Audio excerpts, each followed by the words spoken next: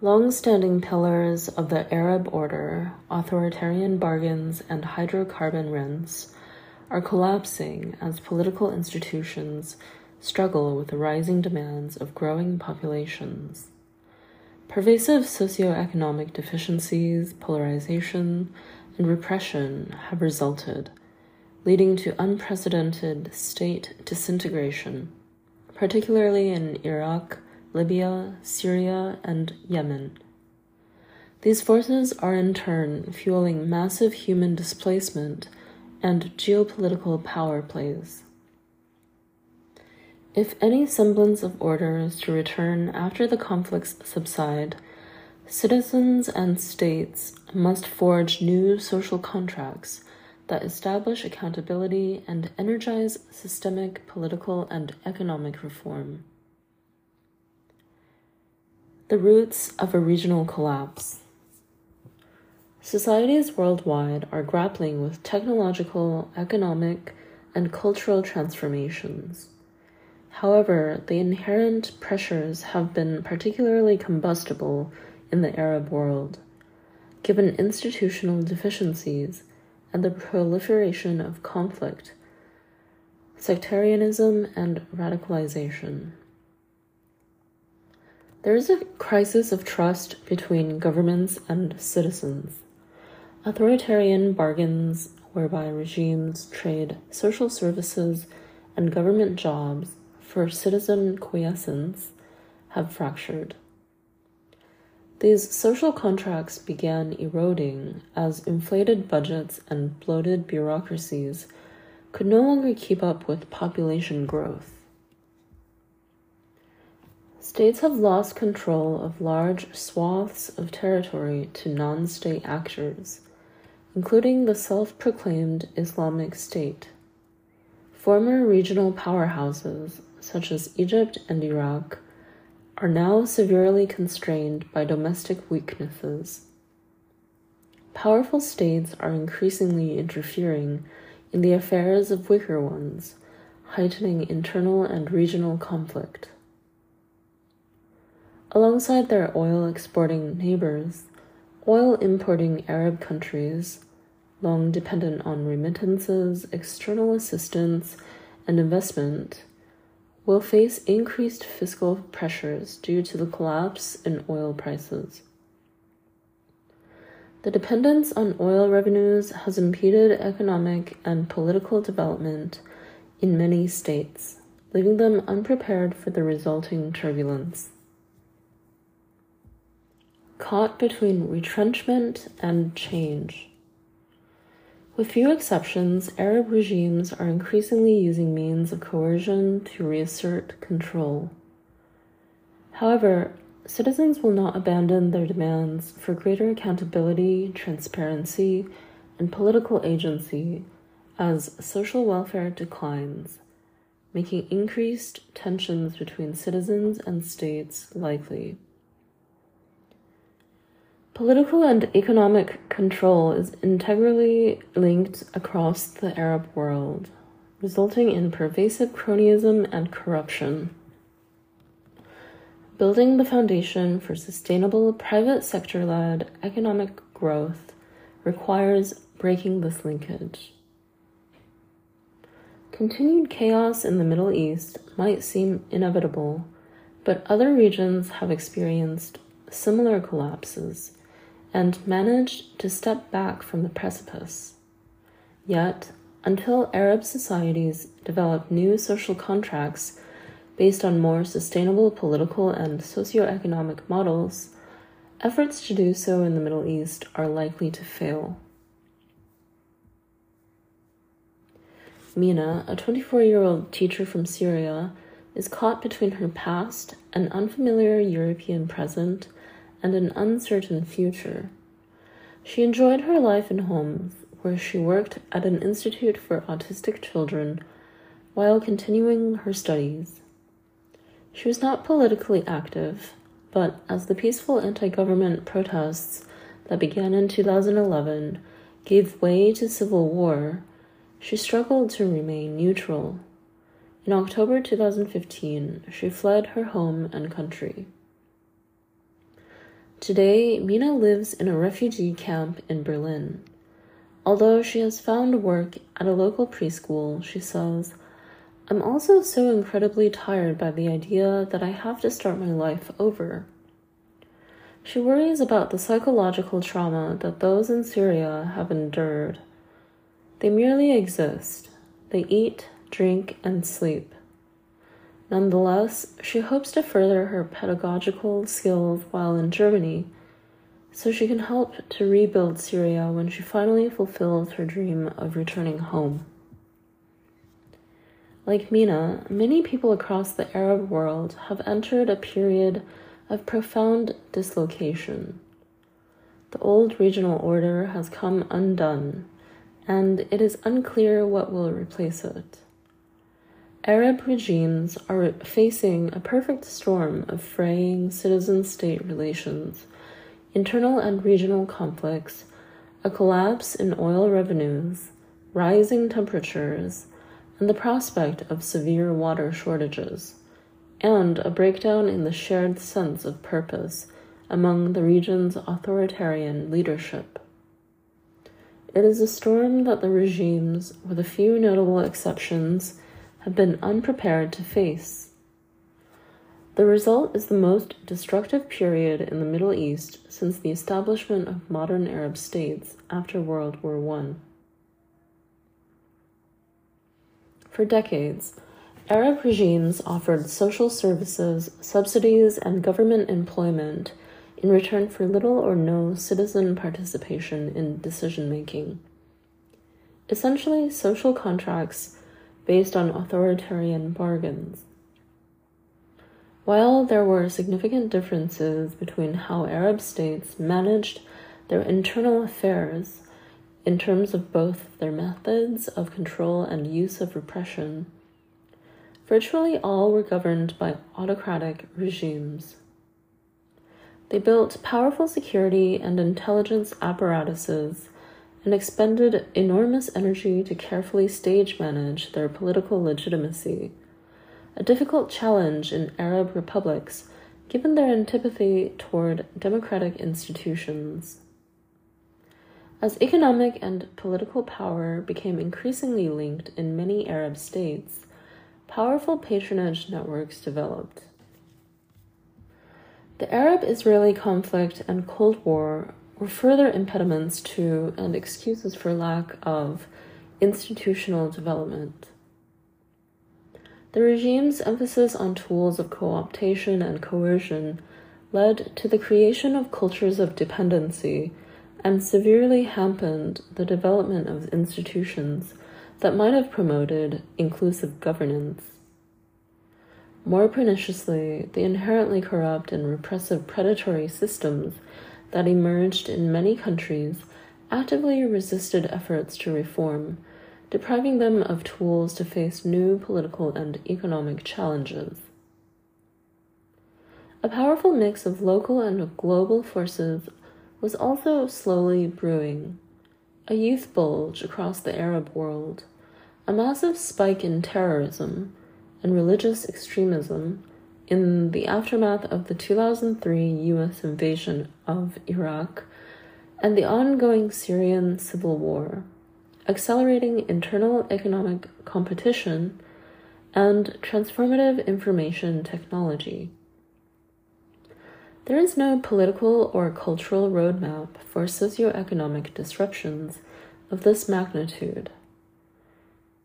If relatively resilient political institutions, such as in North America and Europe, struggle to adapt to these seismic changes, it was perhaps not surprising that stagnant Arab regimes were caught unprepared when the uprisings began in 2011.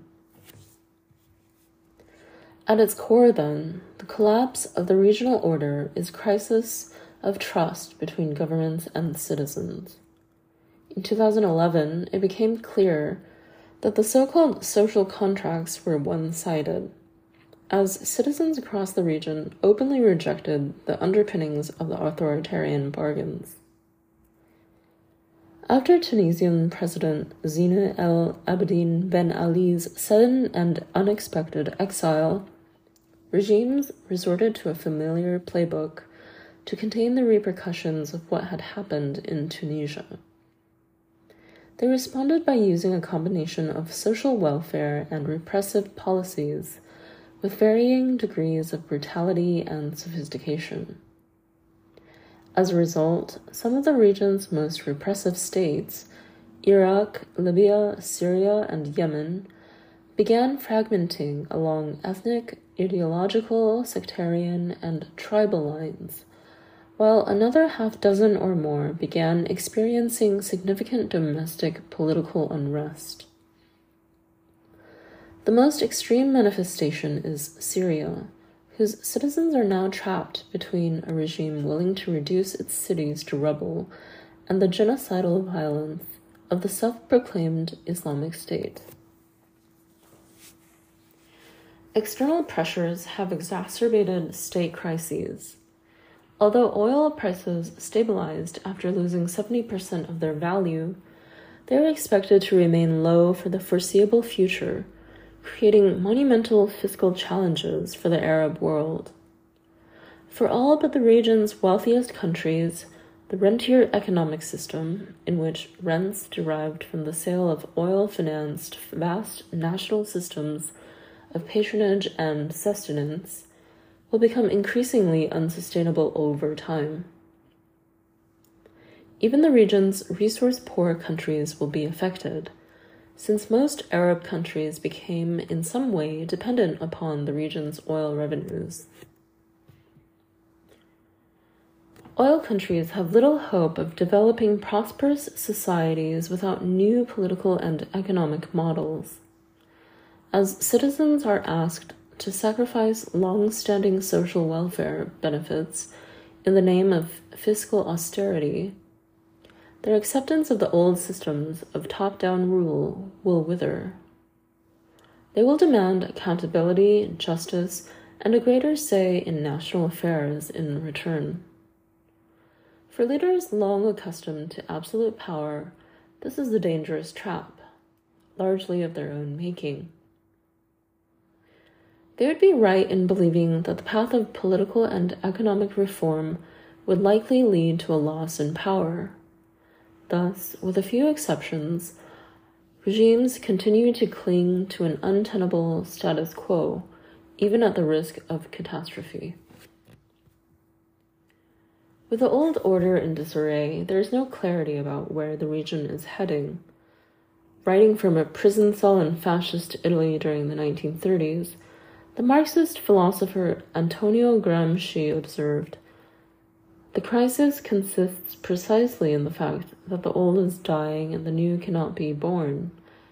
In this interregnum, a great variety of morbid symptoms appear."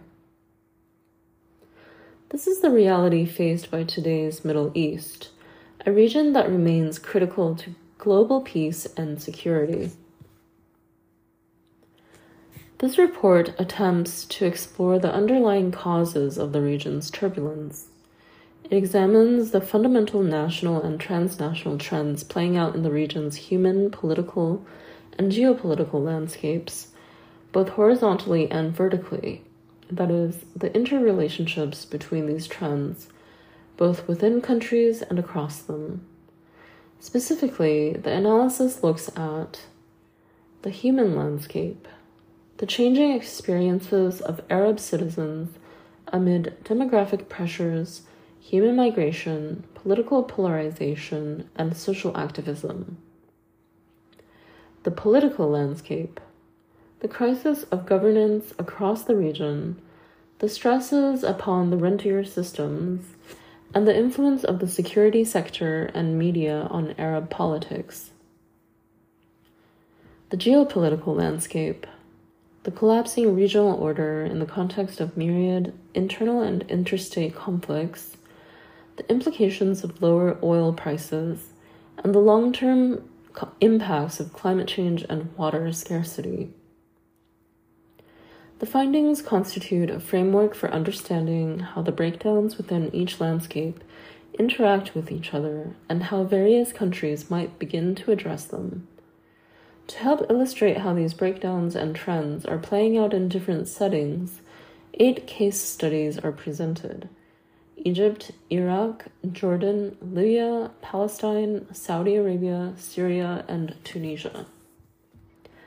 Although other countries could have been chosen, these bellwethers highlight the main trends in the Arab world, as well as the disparate manner in which governments are facing them. Understanding their experiences is vital to understanding what lies on the Arab horizon. The human landscape. The collapse of the regional order and the fraying of social contracts in many Arab countries have important implications for how Arab citizens relate to their governments and to each other. Although societies worldwide are struggling to adapt to technological and cultural transformations, these social pressures provide a particularly combustible mix in the Middle East, given the region's political and economic challenges and the proliferation of conflict, sectarianism, and radicalization. Complex social transformations are occurring at the individual level within and across 4 domains: demography and human development, migration, polarization, and social activism. Demography and human development. The future stability and prosperity of the Arab countries depends on accelerated human development, as reliance on hydrocarbon resources has become untenable due to growing populations and changing world energy markets. While Arab countries have made strides in literacy and higher education for women, other areas of human development have lagged, inhibiting the needed shift from public sector-led growth to private sector-led growth. One major obstacle relates to perception and attitudes. As youth unemployment and restiveness have risen, some governments have tended to treat their younger citizens more as security threats than economic assets, inhibiting their activities in the public realm. These attitudes are ultimately denying the region the potential demographic dividend: accelerated economic growth as a result of an expansion of the working age population that has given East Asia and other regions economic boosts in the past. In 2002, the release of the first of a series of Arab human development reports sent shockwaves throughout the region. Produced by a prominent group of independent Arab scholars and researchers, these reports were painfully honest examinations of the state of human development in Arab countries. The 2002 report concluded that the Arab world suffered from profound deficits in political freedoms, education, and women's empowerment. Yet, nearly 15 years later, all 3 challenges remain and new challenges have emerged. The AHDRs define freedom as participatory governance. Since 2002, only one Arab country, Tunisia, has crossed over into the category of free, according to Freedom House ratings.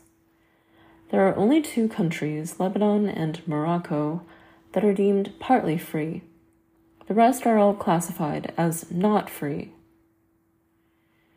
In recent decades, Arab countries have made strides in school enrollment and literacy, but the quality of education, meaning the provision of skills needed for employment, technology training, and academic and scientific research, remains a major challenge. A disparity has emerged in this regard between the wealthier and poorer Arab countries. In the World Economic Forum's 2014-2015 Global Competitiveness Index, the United Arab Emirates ranked number 12 among the 144 countries surveyed for quality of higher education, whereas Egypt, Libya, and Yemen remained at 119, 126, and 142, respectively. Regarding women's empowerment, female literacy and school and university enrollment have also progressed since 2002. The adult female literacy rate across the Arab world increased from an estimated 41% in 1990 to 69% in 2010. In most Arab countries, women outnumber men in universities. And yet, women's participation in the workforce in the Middle East and North Africa continues to be the lowest of any region, at just 22% compared to the global average of 50%. Political participation, similarly, is lower in Arab countries than in most other regions, according to UN data tracking percentages of women ministers and parliamentarians. Moreover, human development challenges, particularly unemployment, have intensified with population growth. The population growth rate in the Middle East and North Africa is second only to the rate in sub-Saharan Africa. Although the average fertility rate among Arab countries has dropped from 5.2 children per woman in 1990 to 3.4 in 2014, the fastest decline of any region, it is still well above the replacement rate of 2.1, and several countries, notably Iraq, Palestine, Sudan, and Yemen, average more than 4 children per female. Egypt, the region's most populous country, has experienced rapid population growth. The country's population has risen from 68 million in 2000 to 92 million in 2015, while fertility rates, which had declined dramatically in recent decades, have again moved upward from 3 children per female in 2007 to 3.3 in 2014. As a consequence of historically high fertility rates, Arab countries have experienced a youth bulge, a larger proportion of young adults compared to other age groups.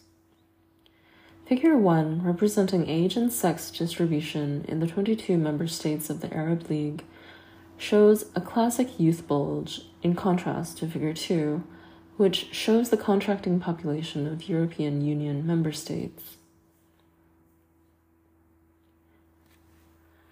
The Middle East and North Africa's disproportionate population of adolescents and young adults between the ages of 15 and 35 means the number of people demanding work and requiring higher education or vocational training is unusually large. Youth bulges have been historically associated with civil conflicts, thus compounding the need for countries with youth bulges to achieve rapid economic growth to keep pace with the abundance of young workers. When the aspirations of youths are stymied, countries tend to be unstable. In the Arab world, which has long had the highest youth unemployment rate in the world, frustration levels are high. The generation gap also has social and political consequences. While several Arab countries have median ages under 21, political and economic power is firmly concentrated among the older generation. Some Arab countries, such as Tunisia, are gradually moving past their youth bulges, with fertility rates beginning to fall.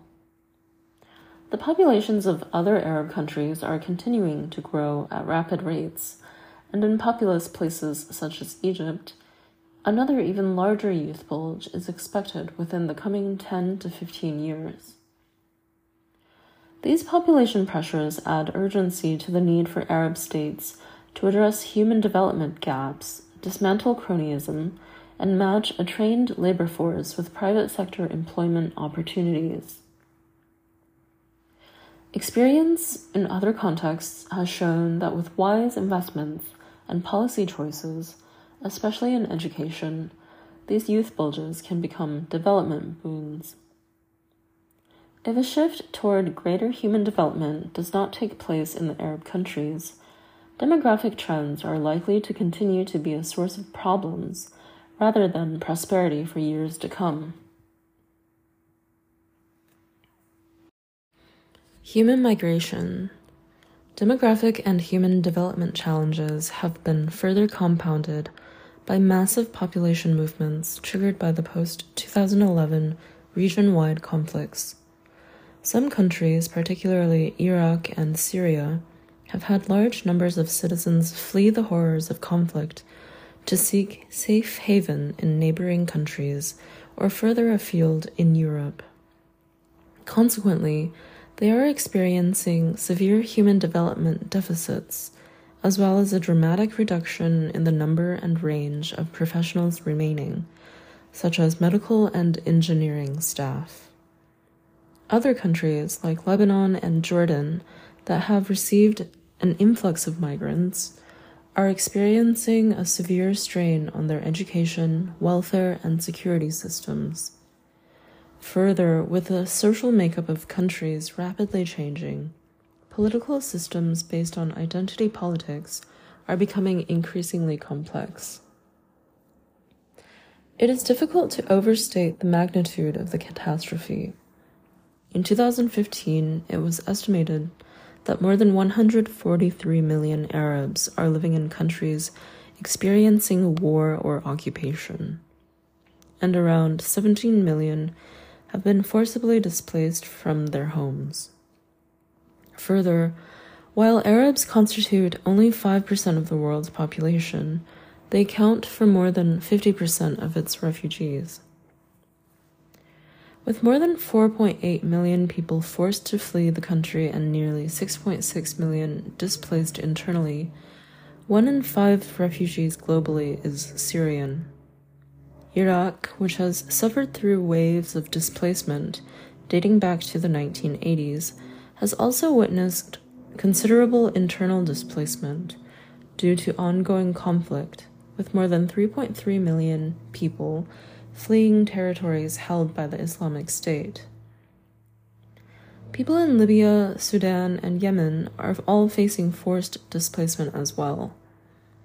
Additionally, the Arab world has hosted significant numbers of Palestinian refugees, the oldest and largest refugee population in the world, numbering more than 5 million people, from the time of the Arab-Israeli Wars of 1948 and 1967.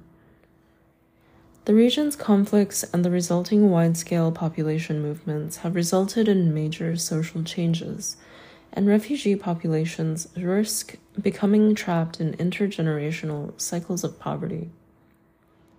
Populations that have fled violence, joined in the fighting, or become refugees include many of those best positioned to contribute to post-war reconstruction, mainly the youth and the middle class. A recent study, for example, found that 86% of Syrians who fled to Greece between April and September 2015 have secondary or university education. Further, more than 2.8 million Syrian children are not in school, which could have long-term consequences. The overall poverty rate in Syria was estimated to be 83% in 2014, with 35% living in abject poverty, unable to meet basic food needs for their households. Elsewhere, almost 11 million people in Yemen are severely food insecure. In Iraq and Libya, the United Nations estimates the number of individuals in need of some form of food assistance to be 2.4 million and 210,000, respectively. Jordan and Lebanon host the largest number of refugees in the Arab world, with roughly 655,000 registered Syrian refugees in Jordan and 1.1 million in Lebanon, in addition to the long-standing Palestinian refugee communities of roughly 2.1 million and 450,000 registered refugees, respectively. This large population influx is having a significant impact on both countries' societies and security structures, and threatens to undermine existing social contracts. The settlement of large numbers of refugees in Jordan's and Lebanon's most impoverished areas has induced large-scale urbanization in places lacking the requisite infrastructure. For instance, as of November 2016, the Mafraq and Zatari camps in Jordan host 158,683 Syrian refugees, or roughly 24% of all those registered in the country. Welfare systems that have exhibited remarkable resilience and generosity in hosting refugees have also come under immense pressure. Both Jordan and Lebanon have seen a decline in crucial social services such as education and health, a depression in wages, an expansion in the informal sector and youth unemployment, and a rise in child labor. In Lebanon, for example, 10% of Syrian refugee children are working, including 18% of refugee children in the Bekaa Valley. Furthermore, 26% of Syrian refugee children are estimated to have been withdrawn from school. The refugee crises have been exacerbated by identity politics, changing the demographic makeup of many areas and greatly complicating post-war reconciliation efforts. For example, Mosul in Iraq has been emptied of its Christians for the first time in centuries, but Christians fared better than the Yazidis, Shabaks, Mandaeans, Shia, and Turkomans, many of whom were hunted down by the Islamic State and killed. Moreover, population transfers are no longer just the byproducts of political power struggles and war. They have also become principal elements of local peace agreements in certain places.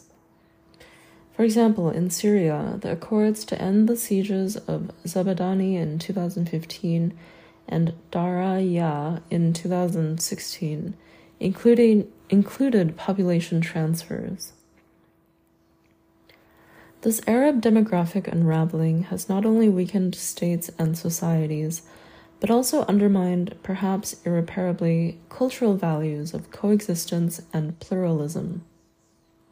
The creation of ethnic or sectarian entities could well further sow the seeds of conflict for decades to come, creating new claims for rights of return. Finally, the emergence of new actors and economies in conflict zones, which also feed off forced migration, will affect prospects for peace. The smuggling of refugees, for instance, has become a large-scale industry for organized criminals in Europe, with estimated annual revenues of 5 to 6 billion. A large conflict-related economy in Syria has emerged, involving the sale of weapons, the smuggling of food and essential products, and other criminal activities. An estimated 17% of Syria's active population is involved in the conflict-related economy, creating a new stratum that has grown wealthy from the war. Many of these actors, along with a large number of militias that have been formed during the conflict, could act as spoilers of any prospective peace settlement. Similar trends are also apparent, to a lesser extent, in Iraq, Libya, and Yemen, and are having an impact on neighboring countries. Tunisia's border towns, for example, have become closely implicated in Libya's war-related economy. With conflicts not abating, the flow of displaced populations both within and outside Arab countries is likely to continue. This expansion will bring about more dramatic transformations in the region's social fabric and economic outlook. The prospect for the return of this massive number of refugees will, to a large extent, be contingent upon the shape of the peace settlements that end the current conflicts and their ability to offer safety and security to those who managed to escape their horrors. The availability of a viable economic and service-oriented infrastructure, the status of reconstruction, and the prospects for participation in the governance of their own affairs will also play a vital role in facilitating the safe return of refugees to their homes. Polarization. The changing social makeup of populations is contributing to the rise in and complexity of social polarization. While polarization seems to be a global phenomenon, arguably no region has been divided as the Middle East since 2011. Though the specifics vary from country to country, spaces for moderate voices have generally receded. Authoritarian practices of ruling regimes, their systems of patronage and co-optation, the general weakness of opposition currents and civil society organizations, and the ideologically divided nature of public spaces have all enabled Arab rulers to close the public space and sideline voices of dissent. As a result, political actors and citizens alike are left with little scope for compromise and forced to choose between supporting or opposing a government or, more dangerously, adopting or rejecting a particular confessional, ethnic, or tribal identity. Polarization in Arab societies can be divided into two broad categories. The first is ideological, unfolding between secular and religious forces, and exemplified by the differing post-2011 experiences of Egypt and Tunisia. In Egypt, the military autocracy has attempted to persuade the public to accept the loss of pluralist politics and personal freedoms in exchange for stability and security. But repressive measures, such as wide-scale human rights abuses, the passing of undemocratically spirited laws, and the unchecked prerogatives of military and security institutions have exacerbated long-standing social divisions and induced more violence. In contrast, though Tunisia's popular uprisings has yet to fully translate into public trust in political institutions, the country has had significant success in creating the framework for a new constitutional order that both integrates secular and religious forces and provides citizens access to a vibrant public space where economic grievances, social tensions, identity issues, and policy objectives can be deliberated freely. It remains to be seen whether the rare spirit of compromise that Tunisia's political elite demonstrated during its post-2011 transition can be further institutionalized, or whether the growing terrorist threat, political violence, and ideological demagoguery have injected long-term destructive factors into Tunisian politics. A second, more virulent category is political polarization, which has accompanied political turbulence in ethnically and religiously divided societies. A powerful political tool, polarization can provide scapegoats on whom to pin socioeconomic failings and against whom to mobilize core constituencies. In places such as Iraq and Syria, partisan rhetoric has sometimes been radicalized to the point of legitimizing political or sectarian violence, creating fertile ground for extremism and terrorism. The results have varied from an upsurge in communal tensions in Bahrain and Lebanon to civil wars and state collapse in Iraq and Syria.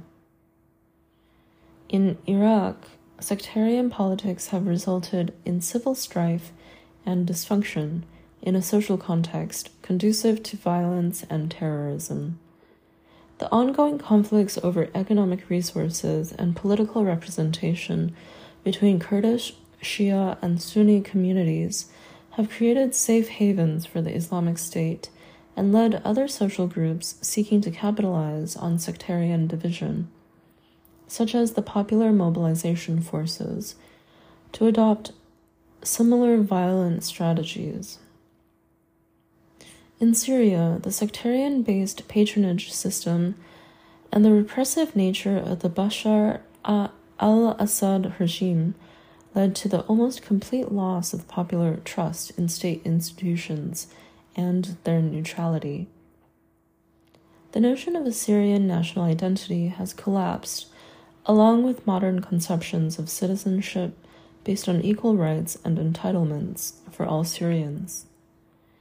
The destruction of the social fabric of the country and the apparent dismemberment of what was a unified Syrian state have created de facto sectarian fiefdoms in their wake. Bahrain is quieter today than it was in 2011, when tens of thousands of protesters, a significant number in a country of 1.3 million people, took to the streets in protest before being repressed by the security forces, with strong support from Saudi Arabia and other Gulf nations. But the rift between the disenfranchised Shia majority and the ruling Sunni minority is growing, and Bahrain's long-term stability seems somewhat in doubt.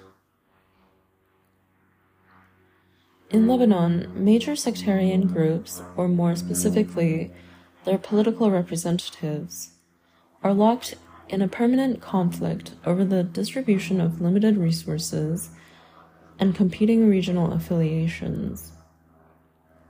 The resulting polarization has weakened state institutions, created political paralysis, and widened the rift between the Lebanese population and the political class governing it.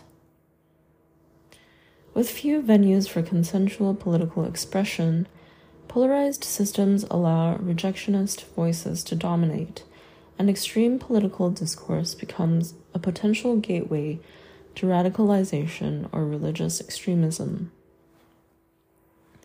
Unless democratic transitions are once again seen as viable and new social contracts between ruling establishments and citizens are developed to overcome economic grievances and governance deficits, extremism and terrorism may become more appealing for underprivileged and marginalized groups. Case study: Palestine, divided it falls. A decade of social and political polarization in Palestine has led to a steady erosion of governing institutions and the undermining of national aspirations. The Oslo process of negotiations between Israel and the Palestinian Liberation Organization is now widely seen as having ended. The Palestinian Authority, formed in 1994 as a 5-year interim body with administrative control and a role in internal security over Palestinians in the West Bank and Gaza, is now 17 years overdue and bereft of purpose. Instead of evolving into statehood, Palestinian political conditions have stagnated. The PA struggles to provide public services to Palestinians in the West Bank and Gaza. Security coordination between the PA and Israel in the West Bank remains robust, but is deeply resented. A split between the Fatah-dominated PA in the West Bank and the Hamas-dominated government in Gaza robs the Palestinians of unified leadership. The controls imposed by Israel over movement into and within the West Bank continues to hamper economic development and administrative control. And Israel and Egypt continue to enforce harsh and almost total restrictions on the movement of goods and people, respectively, in and out of Gaza. However, the stagnation, amid repeated attempts by the United States to restart what seems to be a moribund negotiation track, has masked a slow political deterioration in a highly polarized society. While Palestinians have avoided the collapse of central political authority, as had occurred in Syria and Yemen, Palestinian national aspirations have been seriously undermined, and the potential for genuine statehood seems to be receding. Political polarization in Palestinian society cuts across several dimensions. The chasm between political entities in Gaza and the West Bank has grown deep. Despite repeated perfunctory negotiations to reunify Palestine's two halves, neither the Hamas leadership in Gaza nor the Fatah leadership in Ramallah has shown sincere interest in reconciliation.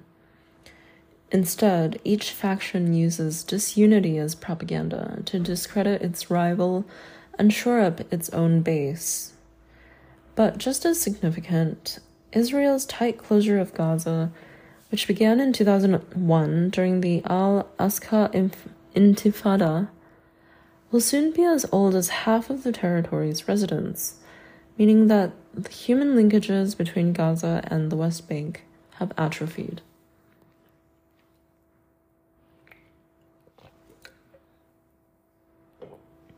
Geographic dislocations in Palestinian society are no less profound.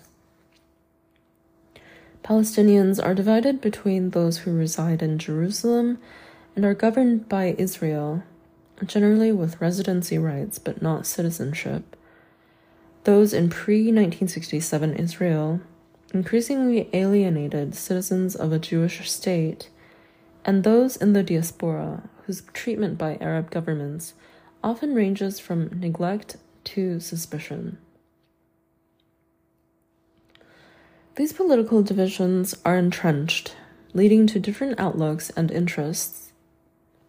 Social and economic contacts among these disparate populations have become more attenuated as each population seeks to cope with its own distinct burdens.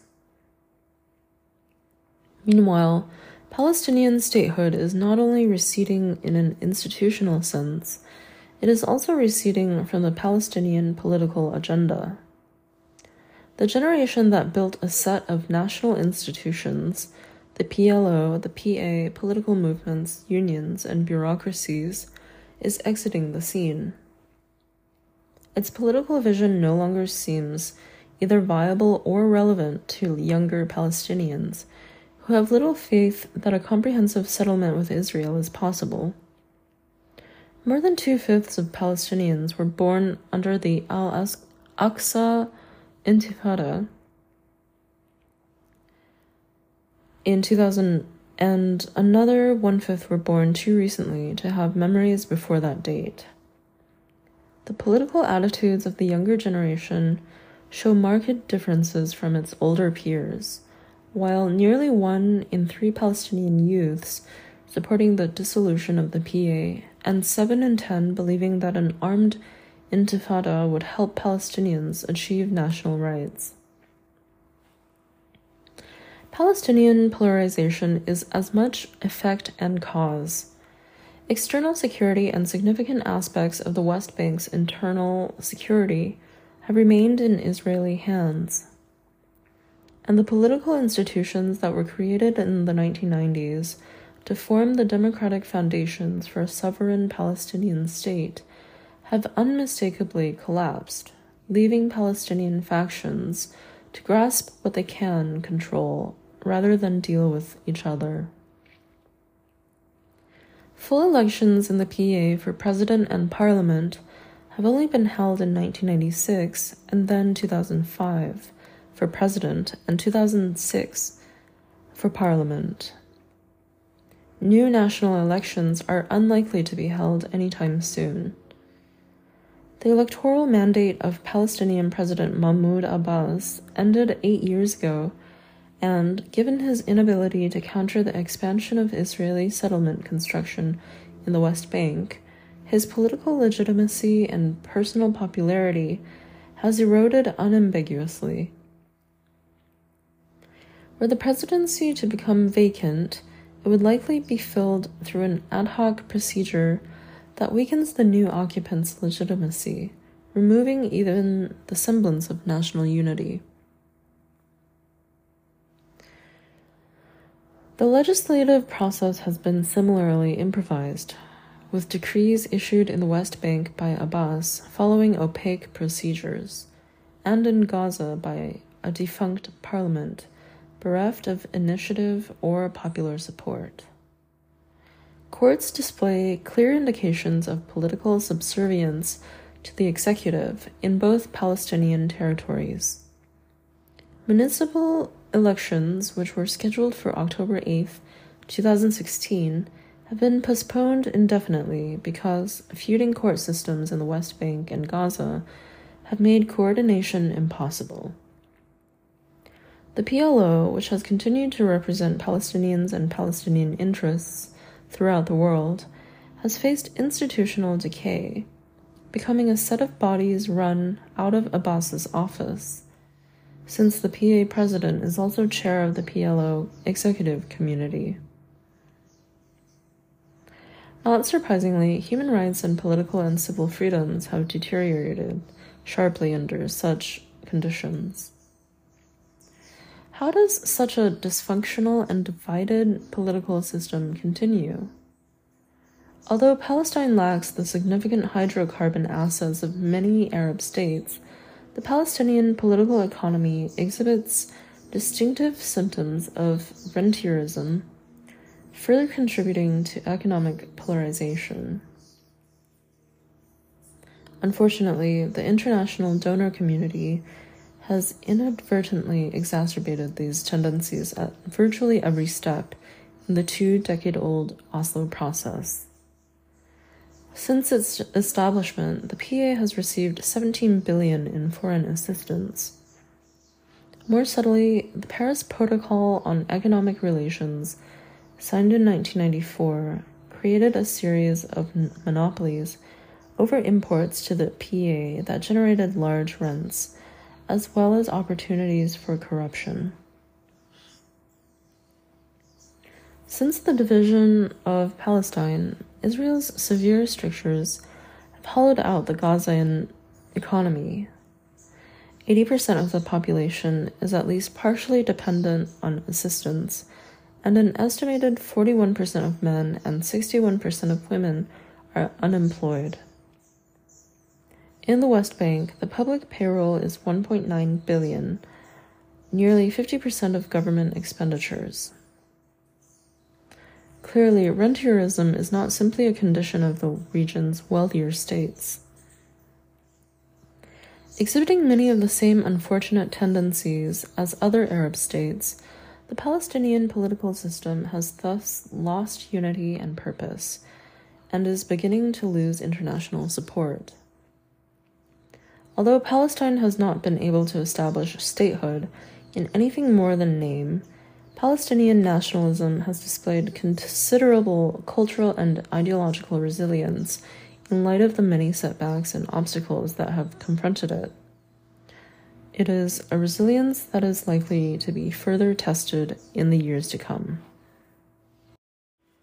Tunisia's culture of cooperation and compromise. Raked Ghannouchi. Tunisia, which sparked the Arab Spring, remains one of the few Arab countries still standing in the struggle against tyranny and repression in the Middle East and North Africa.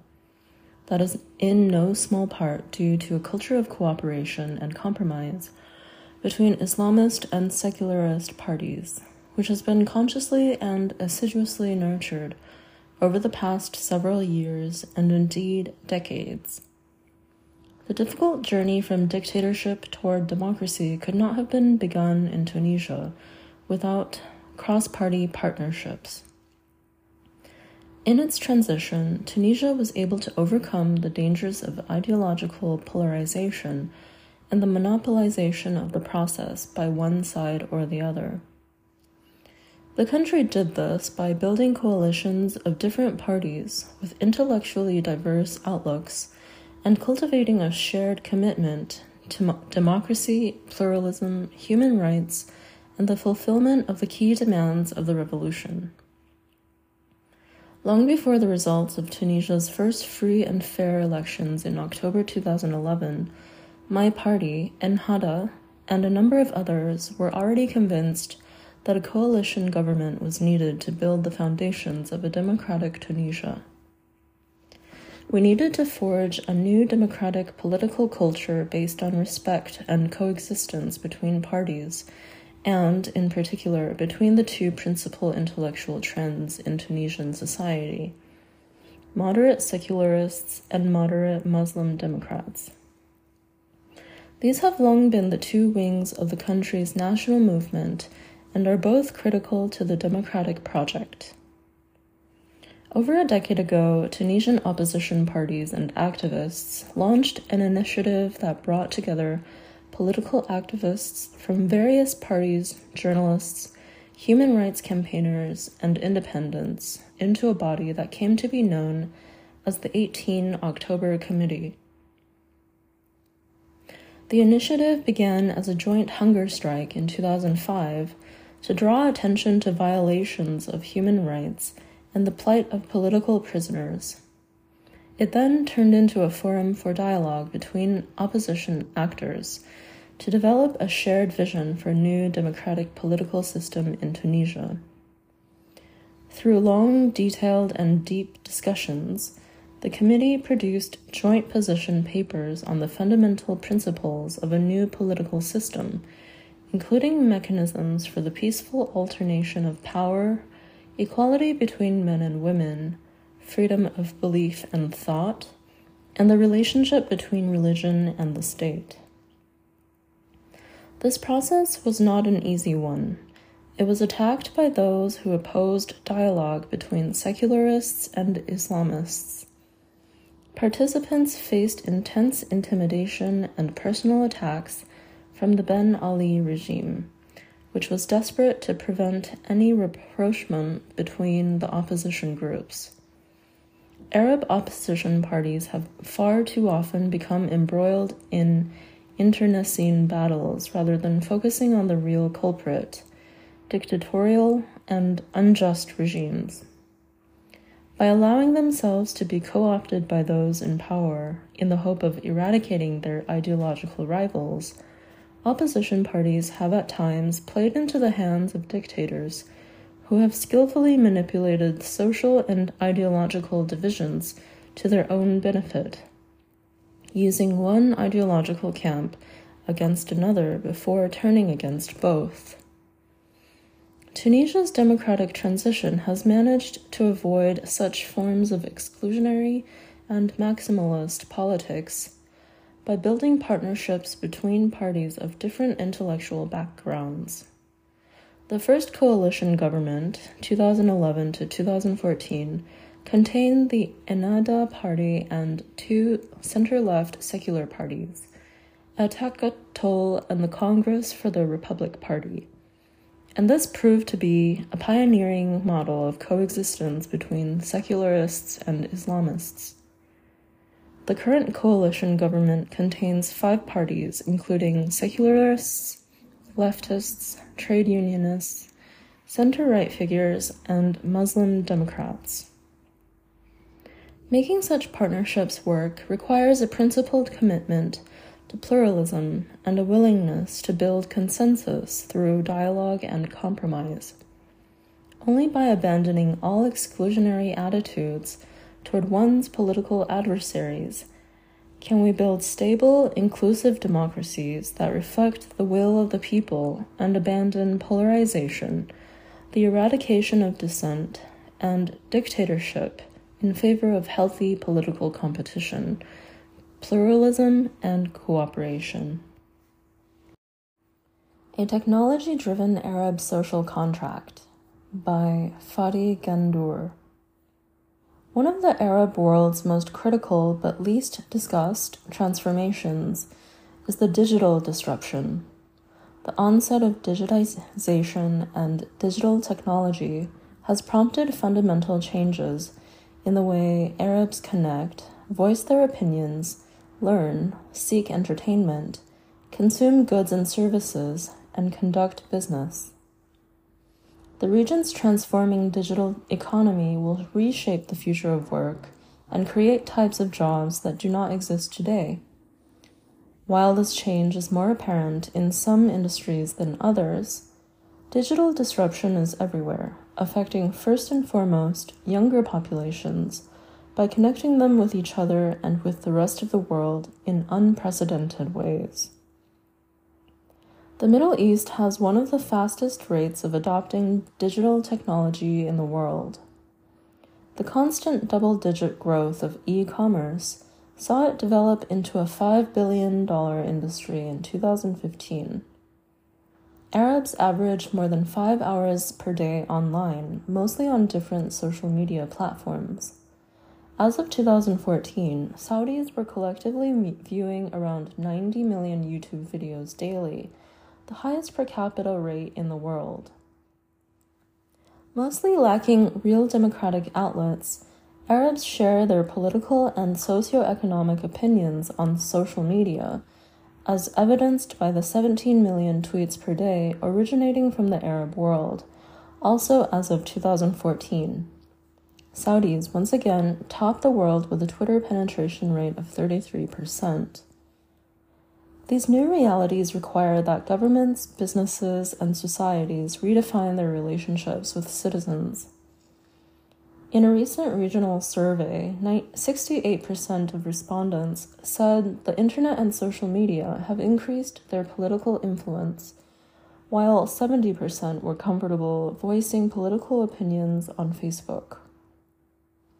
The region's estimated Facebook user base of 114 million people as of November 2015 represents a sizable constituency with which governments must engage and a potentially powerful platform for direct access and immediate engagement with citizens.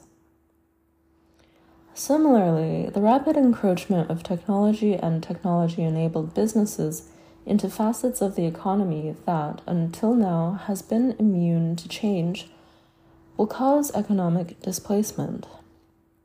For example, Careem, a successful regional competitor of Uber, is disrupting traditional taxi monopolies while allowing tens of thousands of unemployed and underemployed people to participate in a once protected market. Jamalan, the region's largest online bookstore, is revolutionizing publishing by offering on-demand printing, opening doors to a new generation of authors and publishers. The emergence of technology-enabled financial businesses, or fintech, will potentially bring financial inclusion to the 86% of adults in the Middle East and North Africa that lack accounts at financial institutions. By giving citizens and small business owners access to credit markets from which they had been previously shut out, platforms such as Liwa and Beehive are empowering individuals, helping businesses grow, and creating jobs. Instagram has enabled countless female Arab entrepreneurs to launch online stores with nothing more than smartphones.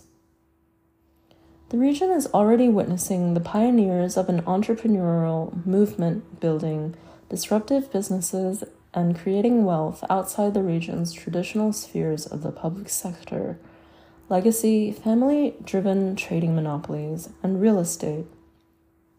Sami Tukan and Hussam Khoury built Maktub, which was later acquired by Yahoo, creating the region's first large-scale digital success story. Together with Ronaldo Muchawar, a native of Aleppo, Syria, they proceeded to build Souk.com, the region's largest and first billion-dollar e-commerce business. The digital economy is creating a new generation of entrepreneurs who are challenging tired traditional governance structures and creating new, flatter social systems where access to information is key. Regardless of the direction that the development of the digital economy takes, one thing is certain: both governments and businesses need to be agile in their responses, or they will be left behind in the new digital world.